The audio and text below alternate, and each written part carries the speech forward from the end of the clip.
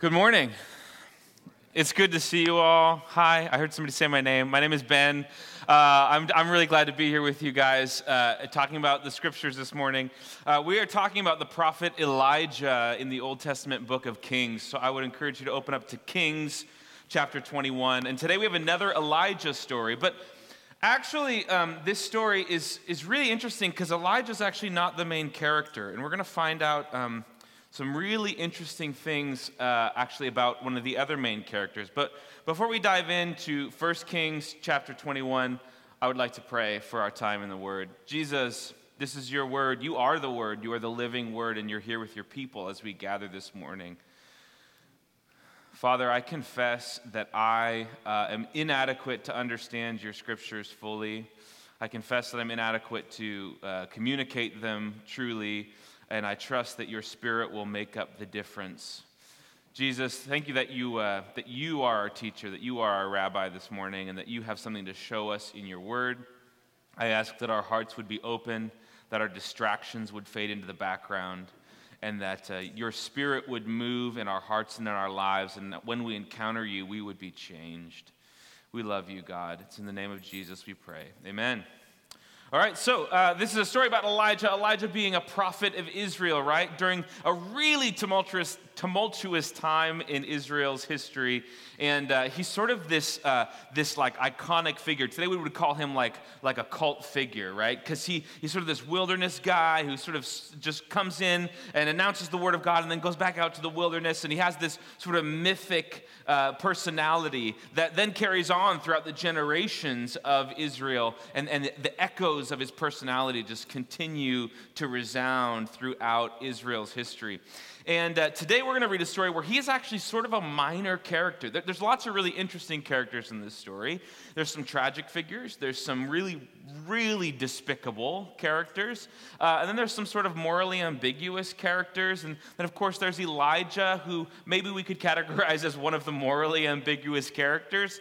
And then there's a character that I think often when I read the Bible, I forget about. There's a character that actually the story is actually all about, and sometimes I forget to pay attention to what's going on in this character, around this character, what the story is telling me about this character. Of course, I'm talking about the character of God. God shows up in this story. God actually shows up in every story of the Bible. God is a main character in this story, and I think a really helpful way to read the Bible, if you ever struggle with how do I interpret the Bible? How do I really know how to read the Bible? A really helpful guiding question is just simply this: what does this story or this passage tell me about who God is? What does this tell me about who God is? And in one sense, from one angle, you could say that the entire Bible is really just about trying to get us fallen human beings to understand who God really, really is. Not what our broken minds have conceived, but who God really, really is in and of himself, and what he knows himself to be, and then helping us come into contact with that God. And so today, I think our guiding question through this passage, something that'd be really helpful for us, is to go, to just continually ask, what is this telling us about God? Because there's some challenging things in this passage. There's some things that happen that are a little uncomfortable. In fact, I have to warn you, blood and guts warning, there's a little bit of some PG-13 gore in this story here. But we have to look, somebody's excited.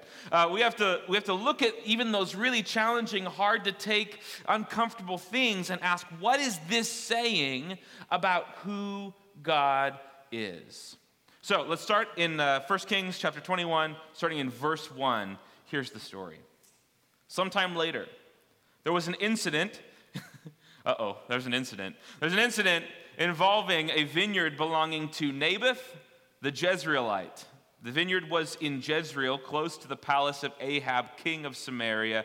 Ahab said to Naboth, "Let me have your vineyard to use for a vegetable garden, since it's close to my palace. In exchange, I will give you a better vineyard, or if you prefer, I will pay you whatever it is worth." Seems reasonable. But Naboth replied, "The Lord forbid that I should give you the inheritance of my ancestors." So the king comes to Naboth and he says, "Hey, I want your vineyard. Give it to me so I can plant vegetables, and I'll compensate you, and you'll be fine, no big deal. But Naboth says, the Lord forbid. This is really interesting, and I think it takes a little unpacking to understand. Naboth responds with the covenant name of God, the Lord. When you see the Lord in all caps in your Bible, it's the covenant name of God, Yahweh. It's God's name that he gave his people to say, I am your God, you are my people, we're covenanting ourselves to one another, and this then is how you live as people of God, people of Yahweh. So he says, Yahweh forbid that I should ever give away the inheritance of my ancestors.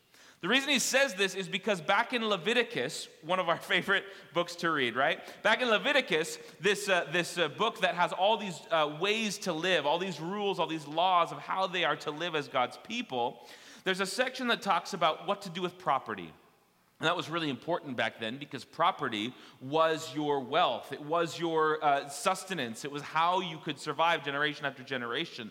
And there's a provision in Leviticus to discourage people from selling the land that belongs to their family, to discourage people from selling it unless in dire need.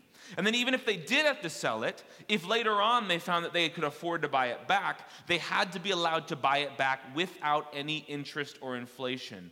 And then even if they couldn't buy it back, every 49 years, they were meant to practice something called the Year of Jubilee, where all land would be returned to the family that it originally belonged to. This was God's way of stopping the cycle of generational poverty that people cannot get out of. In fact, the book of Leviticus has a lot of really, really, really powerful things to say about the systems of money, how we exchange money, what we do with money, lending without interest. And it says a lot of things about loans and interest. And it has a lot to say about this because God didn't want people to get trapped in this never-ending cycle of poverty where children and grandchildren and great-grandchildren were stuck without anything to their name, with no way to support themselves, and were very little better than slaves. And so Naboth says, no, I respect the Lord Yahweh, and he has said that we aren't to do this. We're not to just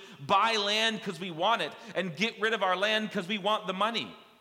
Even though you're the king, I'm following the law of Yahweh. So no, far be it from me. I would never do what God has commanded me not to do. So verse 4, so Ahab went home sullen and angry. That's Bible speak for he had a temper tantrum. Because Naboth the Jezreelite had said, I will not give you the inheritance of my ancestors. He lay on his bed sulking and refusing to eat. Man, good thing I never overreact like that. His wife Jezebel came to him and asked him, why are you so sullen? Why won't you eat? So Jezebel enters the story. Jezebel is a really interesting character because she's from a foreign kingdom. She has a different way of doing things. She brings not only her ways of doing things, not only the customs of her brutal nation, she brings their gods as well and starts having Ahab start worshiping her gods. So when she shows up, we're supposed to sort of have a little shudder down the back of our neck and, oh no, this is not good. So Jezebel says, why are you so sullen? Why don't you eat? So he explains, he answered her, because Naboth the Jezreelite, I said to him, sell me your vineyard, or if you prefer, I'll give you land, or I'll give you another vineyard in its place. But he said, I will not give you my vineyard. So obviously, I'm pouting on my bed. Jezebel, his wife, said, is this how you act as king over Israel? Get up and eat. Cheer up. I'll get you the vineyard of Naboth the Jezreelite. So she looks at him and she says, what are you doing? You're cowering on your bed. You're just whining and crying and complaining, refusing to eat because he invoked the name of Yahweh, and now you feel like your hands are tied? You can't do anything? Please. This isn't how we do things back home where I'm from. Please, this isn't how a king responds back home where I'm from. And so, he gives her the authority to deal with the situation how she would. So, verse 8, so she wrote letters in Ahab's name, placed a seal on them, and sent them to the elders and nobles who lived in Naboth's city with him. In those letters, she wrote, proclaim a day of fasting and seat Naboth in a prominent place among the people, but seat 2 scoundrels opposite him and have them bring charges that he cursed both God and the king, then take him out and stone him to death. So what she's saying is, proclaim a special day of fasting and prayer and get all the people together and make sure Naboth is like right out in front. And then then hire two lowlifes from the local town to stand up and falsely accuse him of cursing God and the king. And this is really interesting because she actually uses a law from Leviticus about stoning and about blasphemy and all this stuff against Naboth. So he's standing on the law, right? Naboth is standing on the law. He's saying, I can't sell you the land, king, because of this law and because I respect Yahweh. And so Jezebel's going, oh, well, two can play at this game. I'm going to have somebody accuse you of something that, according to that same law, is punishable by death. So she starts to plot injustice, but notice that it's a religious injustice. Notice that it's even a legal injustice. She doesn't dance around the laws or break the laws. All she does is get somebody to falsely accuse him of breaking a law, and that's it. And so she starts to plot how to destroy this man Naboth just for refusing the vineyard. And of course, we know how the story goes. We know how the story goes whenever somebody in power chooses to use their power to perform an injustice on somebody else. This is just the world we live in, right? Of course it happens. Naboth is accused. He is dragged outside the city. He is stoned to death. And then verse 15, as soon as Jezebel heard that Naboth had been stoned to death, she said to Ahab, get up and take possession of the vineyard Naboth the Jezreelite that he refused to sell you. He is no longer alive, but dead. When Ahab heard that Naboth was dead, he got up, went down to take possession of Naboth's vineyard. They win. The powerful bad guys win. They got the vineyard. Naboth is dead. And this guy who didn't do anything except try to be faithful to the way of God is now dead. So what does this teach us about God? That's an uncomfortable question at this point, isn't it? Because we live in a world where this stuff happens. I'm uncomfortable with that truth. I would like the Bible to pull me out of the real world for a minute, but the Bible is relentlessly realistic about the world, about human nature. And what this tells me about God is that sometimes, even in a world where God is king, bad things happen to good people. Injustice is performed against God's chosen people, even when they're doing everything right. What this tells me about God is that he respects human dignity and loves humanity to the point where he allows us to make real choices with real consequences and real fallout. What this tells me is that none of us are immune from injustice. And that would be a really depressing sermon if it ended right there, right? But the truth is, injustice happens in God's good world because not all human beings want to follow God's good way. And when human beings are given power, whether it's power over a nation like Ahab, whether it's power over a workplace, whether it's power over a family or children, or power over even just your own little routines and world, when human beings are given power, they can use it for the glory of God and the edification of everyone around them, or they can use it to do harm to others and to themselves and ultimately to God's order of creation. And that's just a hard truth. And it's hard to recognize that God gives us the dignity of making those choices. He gives it to you and to me and to Ahab. He doesn't always stop us when we're about to ruin things. So that's the first thing it really tells me about God. But thank goodness that's only halfway through the chapter, and there's a little more yet to explore here. Verse 17, then the word of the Lord came to Elijah the Tishbite. There's Elijah. I knew he'd get in here somewhere. Go down to meet Ahab, king of Israel, who rules in Samaria. He is now at Naboth's vineyard, where he has gone to take possession of it. Say to him, this is what the Lord says. Have you not murdered a man and seized his property? Then say to him, this is what the Lord says. In the place where the dogs licked up Naboth's blood, dogs will lick up your blood. Yes, yours. The word of the Lord comes to Elijah and he says, go, Tell Ahab that I have seen what he and Jezebel did. I didn't ignore it. I didn't turn a blind eye. I saw it, and I will bring about recompense. This is good news. Because God, even if he occasionally allows injustice in his world, he is never, ever, ever, ever blind to it. Never. And this is really good news for some of us who may feel like the world or our lives or the forces of evil or the powers that be have crushed us. Those who feel crushed by whatever. Maybe it's just the course of your life through circumstances that are beyond your control. Maybe you feel crushed by actual powers and authorities around you. Maybe you have a boss at work who picks on you. Maybe you just feel crushed or unjustly done by. And the good news is God is not blind to that. How could he be a good God if he saw Naboth get slaughtered and his vineyard stolen and didn't take note and didn't start to move to bring about justice, to set things right, to make recompense, to balance the scales out? So what this tells me is that God sees injustice and evil, and he acts to correct it.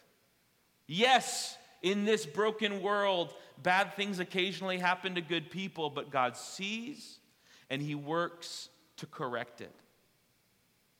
And then in verse 20, Ahab said to Elijah, "So you found me, my enemy." I love Ahab. I love Ahab because whatever he's thinking, he says it. There's no guile in the man. I don't like you. You're my enemy. So Elijah comes to Ahab. "I have found you," Elijah answered, "because you have sold yourself to do evil in the eyes of the Lord." That's pretty strong language. You have sold yourself to do evil in the eyes of the Lord. Do you ever think about sin like that?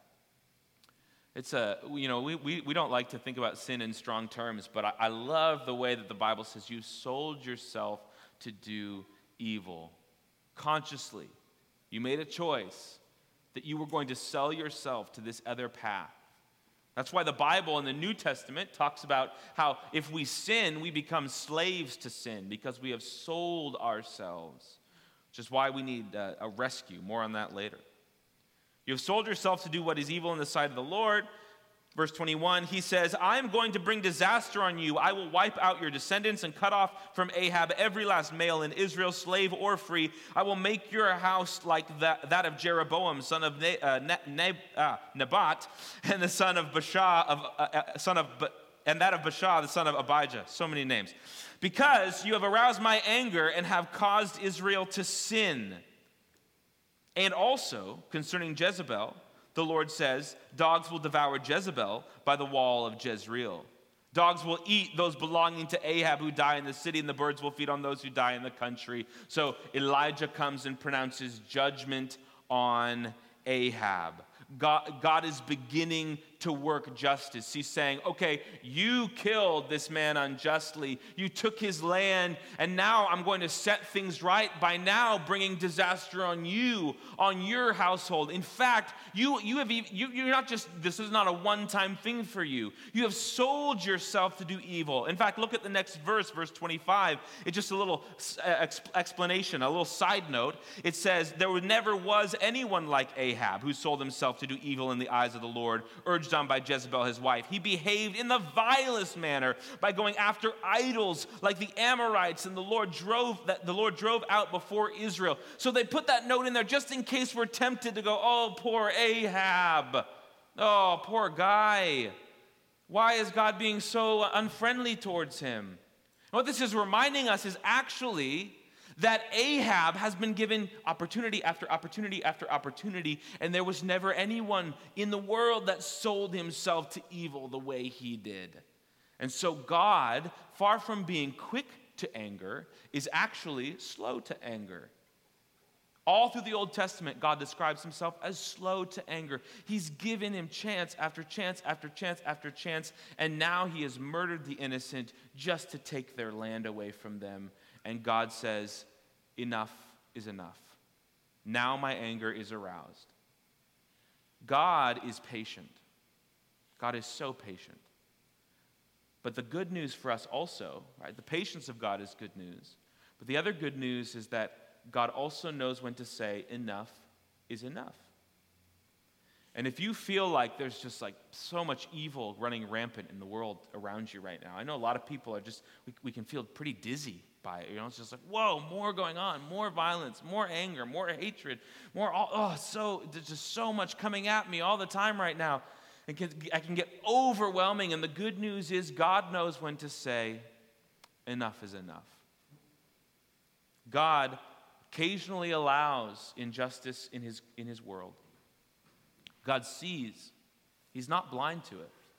And God works to bring justice because he knows when to say enough is enough. But now the story sort of slows down a little bit. That was a lot of setup. In fact, that all of that, I would say, is set up for these last few verses. Because some of us feel like Naboth, right? Some of us feel like Naboth, and we feel like the world has crushed us through no fault of our own. Injustice has been done to us. Somebody hurt us. The powers that be, whatever it is, we feel like Naboth. We feel crushed. We feel like, does God even see the pain and the evil I'm experiencing? And some of us, well, we may not have done what Ahab did in this story. Some of us have spent so long just clobbering our own conscience that we feel like Ahab when we read the story. We're like, that's me. I'm that guy. The Lord's going to bring judgment on me. Oh man, I'm the bad guy in this story. But this story is actually not about who's in the right, Naboth or Ahab. The story is actually not about who can call out who, Elijah, Ahab, right? This story is actually about God. And this is the God who cares about the unjustly murdered and even about the one who is abusing his power as king of Israel. Let's look at what this says in verse 27. When Ahab heard these words, this threat from Elijah, when Ahab heard these words, he tore his clothes and put sackcloth on his face, put on sackcloth and fasted. He lay in sackcloth and went around meekly. So he does all the practices of repentance. He humbles himself. He kneels down. He refuses to eat. Puts on sackcloth, which was like this mourning thing that they would wear to just show their repentance and their anguish over their sin. And he begins to cry out to God in repentance. And some of us are pretty cynical, and we'll look at that, and myself included, we'll look at that and go, yeah, but is God really fooled? Does God really think he means it? He's just scared. He's just scared. He doesn't want to die. He doesn't want his kids to die. He wants to live a long, prosperous life. And so he's like, oh no, now I'm in big trouble. And so now it's sort of like when you're a little kid and you get caught doing something you're not supposed to do, and your parent is like, hey, go say you're sorry to that person your sibling who you just punched in the face or whatever it is. Go say you're sorry, and you're like, sorry. And then you walk away, right? You didn't really mean it. And that's sort of what Ahab's doing here. Is, sorry, God. Oh, I'm so humble. Sorry, God. I'm still going to take the vineyard. Sorry, though. Sorry about that. And that's what it feels like he's doing, doesn't it? But God responds like this. I love this. And this is, I think, one of the most important things we can see about who God is in this passage. Verse 28. Then the word of the Lord came to Elijah the Tishbite. Have you noticed how Ahab has humbled himself before me? Because he has humbled himself, I will not bring disaster in his day, but I will bring it on the house in the days of his son. You almost get a sense of God's enthusiasm for mercy here. It's almost like he sidles right up to Elijah and pokes him in the ribs, and he's like, hey, have you noticed? Do you see that? Have you noticed how humble Ahab has become? And sure, he may or may not mean it, but here's what I'm going to do. I'm not going to cancel the wrongdoing. I'm not going to cancel the wrongdoing. But I'm going to delay my judgment. I'm going to open just the littlest window in Ahab's life to see if he'll persevere in repentance. God sees even just a glimmer of real humility, even just this tiniest little speck of real repentance and turning back to God. And he says, okay, everybody pause. We're going to open a little doorway here. And if Ahab wants to, he can persevere in repentance. And even he, yes, Ahab, who we just read, there was never anyone like Ahab who sold himself to do evil in the sight of the Lord. The worst of the worst of the worst of the worst, God opens a door for even him to return to God. And so often in our lives, we wonder, is there hope? Is there hope for me? And as soon as we turn to God in repentance, he opens a little doorway for mercy, and he says, hey, persevere in repentance. Keep going, and there can be mercy. Why? How is this possible? Because this is the God who relents. He relents in bringing disaster, as the scriptures say. We already sang it this morning. Micah chapter 7, he delights to show mercy. Do you get a sense of how excited he is as soon as he sees that there might be a little opening for grace? Yes, he's ready to bring judgment. Yes, he's ready to correct the scales of injustice, but he's also ready for mercy. To give mercy to the humble. This might also make us uncomfortable. Some of us might be uncomfortable hearing about God's justice, God's judgment. Some of us are probably uncomfortable hearing about God's mercy because it doesn't sound fair. And some of you might even be sitting there going, who is this long-haired kid who is talking about the mercy of God as if it's somehow stronger than his justice and judgment? And I get it. We might feel a little shy about emphasizing God's mercy and grace and forgiveness over and above his justice and his judgment. But I will tell you, the Bible, yes, even the Old Testament, feels no such shyness. In fact, I wasn't sure I was going to do this, but let me read to you from Exodus 34. This is where Moses asks God, hey, God, tell me who you are. I just really want to know who you are. Tell me your name, tell me who you are. And God proclaims his own identity, which is really the only way we can know anything real about God, right?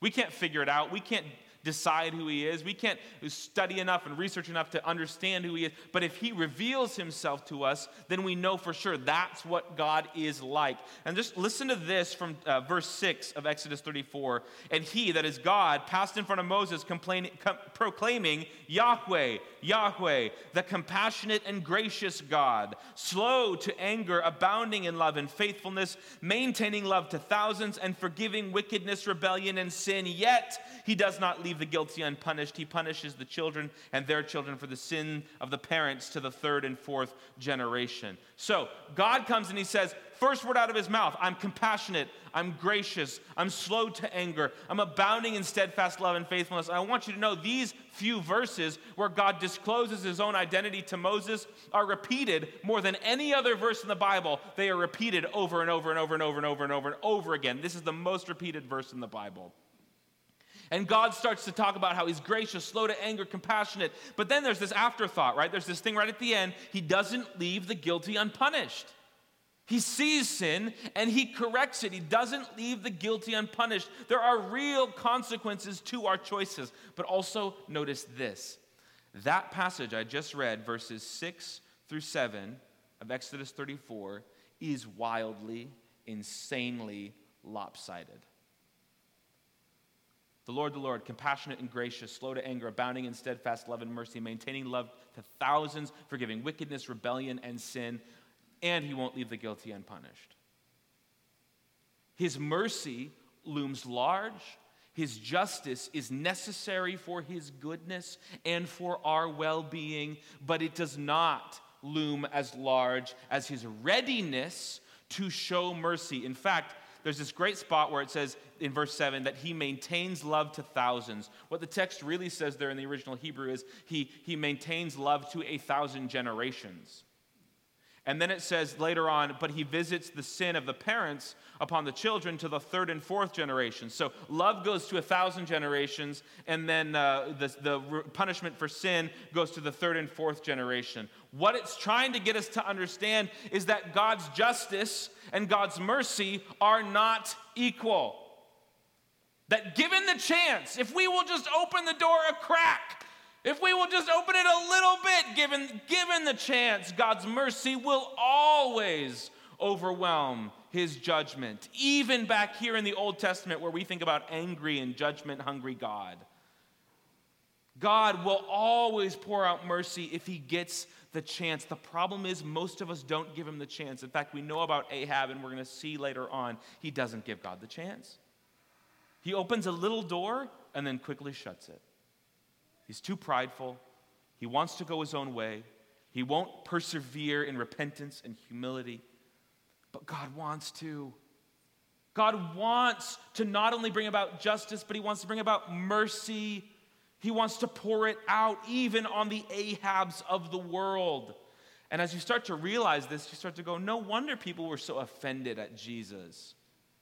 Because we look at that and we go, wait, how is that possible? How can God be good if he's willing to give Ahab mercy while Naboth lies dead in the street? How is that okay? How is that possible? How can God be just and merciful if he's willing to do that? And I think, like so many things in the Bible, we can't really understand what God is trying to communicate about himself until we look at the person of Jesus. Because many generations after this story we just read, there was another innocent man in that same part of the world who again was accused by two witnesses and again was accused of cursing God and the emperor. And this man was also murdered unjustly by the powers that be. And the system that he was in conspired to crush him. Only this man was truly innocent. Naboth, he was innocent in this instance, but surely he'd done something in his life. Surely he wasn't perfect. But Jesus, when he was falsely accused, had done nothing wrong. Pilate could find no fault in him. Even the authority figures could find no cause for punishing him. And this man, when he was murdered unjustly, cried out to his father, "Father, forgive these my murderers. Forgive these Ahabs. They don't know what they're doing." See, Jesus is the true king of Israel that Ahab couldn't be, who instead of murdering the innocent, goes into their place and is crushed by the unjust powers and authorities around him in their place. So why can God be all about correcting injustice and also be so ready to give mercy on the worst of the worst? Answer: Jesus Christ. The one who is willing to be crushed with and for Naboth. The one who is willing to be a humble and merciful, true king of Israel.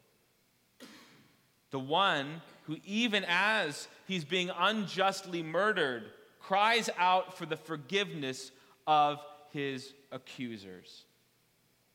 And when we start to look at it through that lens, when we start to look through the cross, we go, oh, that's what God is like. God has to enact justice when injustice is done. He has to. He wouldn't be good. And thank goodness he does, because some of us have been horribly unjustly treated. But he does it by standing in the gap himself. And when there's a doorway, just a little doorway, just a little crack opened up for mercy, he comes flooding in. And then one more thing I'd like to point out about this passage that I think is really powerful for us today. The word of the Lord, the word of judgment and the word of mercy, comes to Ahab through Elijah. And I think that tells us, as we look at the story of Scripture unfolding, I think that tells us that God actually wants to use his people for both those things.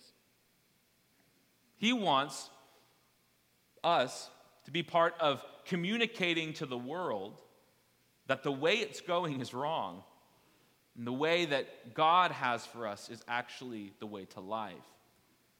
He wants to use us to, for a lack of a better phrase, call out the evil and injustice happening all around us, to stand with those who are being unjustly treated.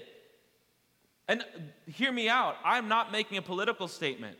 The person unjustly treated might be someone in your household who is being accused and teased and put down all the time. He tells us to stand with those who are being unjustly treated, to call injustice and evil what it is, and then when the door is open for mercy, to administer that mercy. I love the book of the epistle of Peter in the New Testament when he calls us a holy priesthood. What does a priest do? He pleads the guilt of the people before God and then administers the forgiveness of God to the people. There are people around you who need someone to call out what they're experiencing as evil, as injustice, as wrong, as God is not happy that you are being hurt in that way. And there are people around you who, as they repent and return to God, need you to remind them again and again and again and again and again, he delights to show mercy. He's compassionate and gracious. He's slow to anger. He's abounding in steadfast love. Maintaining love to thousands, he forgives wickedness, rebellion, and sin. And we, as God's people, as sort of, if I can say it this way, as Elijahs in the world, we get to be God's communicators of that word. So I guess I'll close by saying this. I think in the world we live in today, it can be really bewildering. We look around and we go, what's right, what's wrong, what's going on? Is the social fabric tearing? Is my family fabric tearing? My heart feels heavy all the time, and I don't always know why. What's happening all around us? Is the world as we know it coming to an end? And we start to look and we go, look at that evil perpetrated over there. Look at that injustice perpetrated over there. Look at all the things coming at us. Look at the things coming out of my own soul. Maybe I didn't murder anybody, but I sure feel like an Ahab. God, what is it all about? What does it all mean? And this is the God who comes, parachutes into the story, just parachutes right in, and stands with the unjustly condemned and opens a door for the evil to repent. This is a God who offers a way out to both those hurt and to those who have hurt another. And truth be told, on a more micro level, on not just a government global level, on a micro level, we are all both Naboth and Ahab. We have all been hurt and crushed. We have all received suffering that was not our fault. We have all experienced the brokenness of the world. And to be honest, we've all participated in it in one way or another. And so God comes into the middle of that, and he says, you can both be restored from your hurt and forgiven for your wrong. And that's a perfect picture of restoration. I just have a feeling that if we start to let God restore us in that way, restore our small families in that way, restore our communities in that way, that's actually the way forward for the world to start repenting of its evil and injustice and start finding mercy from this God who is always ready to pour it out. I'm going to pray, and we're going to continue in worship, and the offering, that'll be our time for offering, so you'll see the slide. You can give online and pull out your phones and do that. But as we go today, let's just consider where God stands in stories of injustice and how God actually satisfies both justice and mercy and offers us a way out. Let's pray. Jesus, thank you for your word. Thank you so much that as we look at even these Old Testament stories that can seem archaic, that you, Jesus, loom large. You loom large. You stand with the Naboths of the world. That you are the true King of Israel who takes judgment on yourself so that mercy can be offered, even to us. even to us who are seasoned sinners. Jesus, as we continue to read your word and as we continue to learn about the story of Elijah, I ask that you would continue to loom large. Because I know that the world, as crazy as it is and as crazy as it feels in our own souls, you, Jesus, your work on the cross, your work on our behalf, standing in the gap with us, you are the answer. So God of justice, God of mercy, come restore us, restore our families, restore our communities. We lean into who you are, and we trust you. Thank you for this morning. In your name, Jesus, we pray. Amen.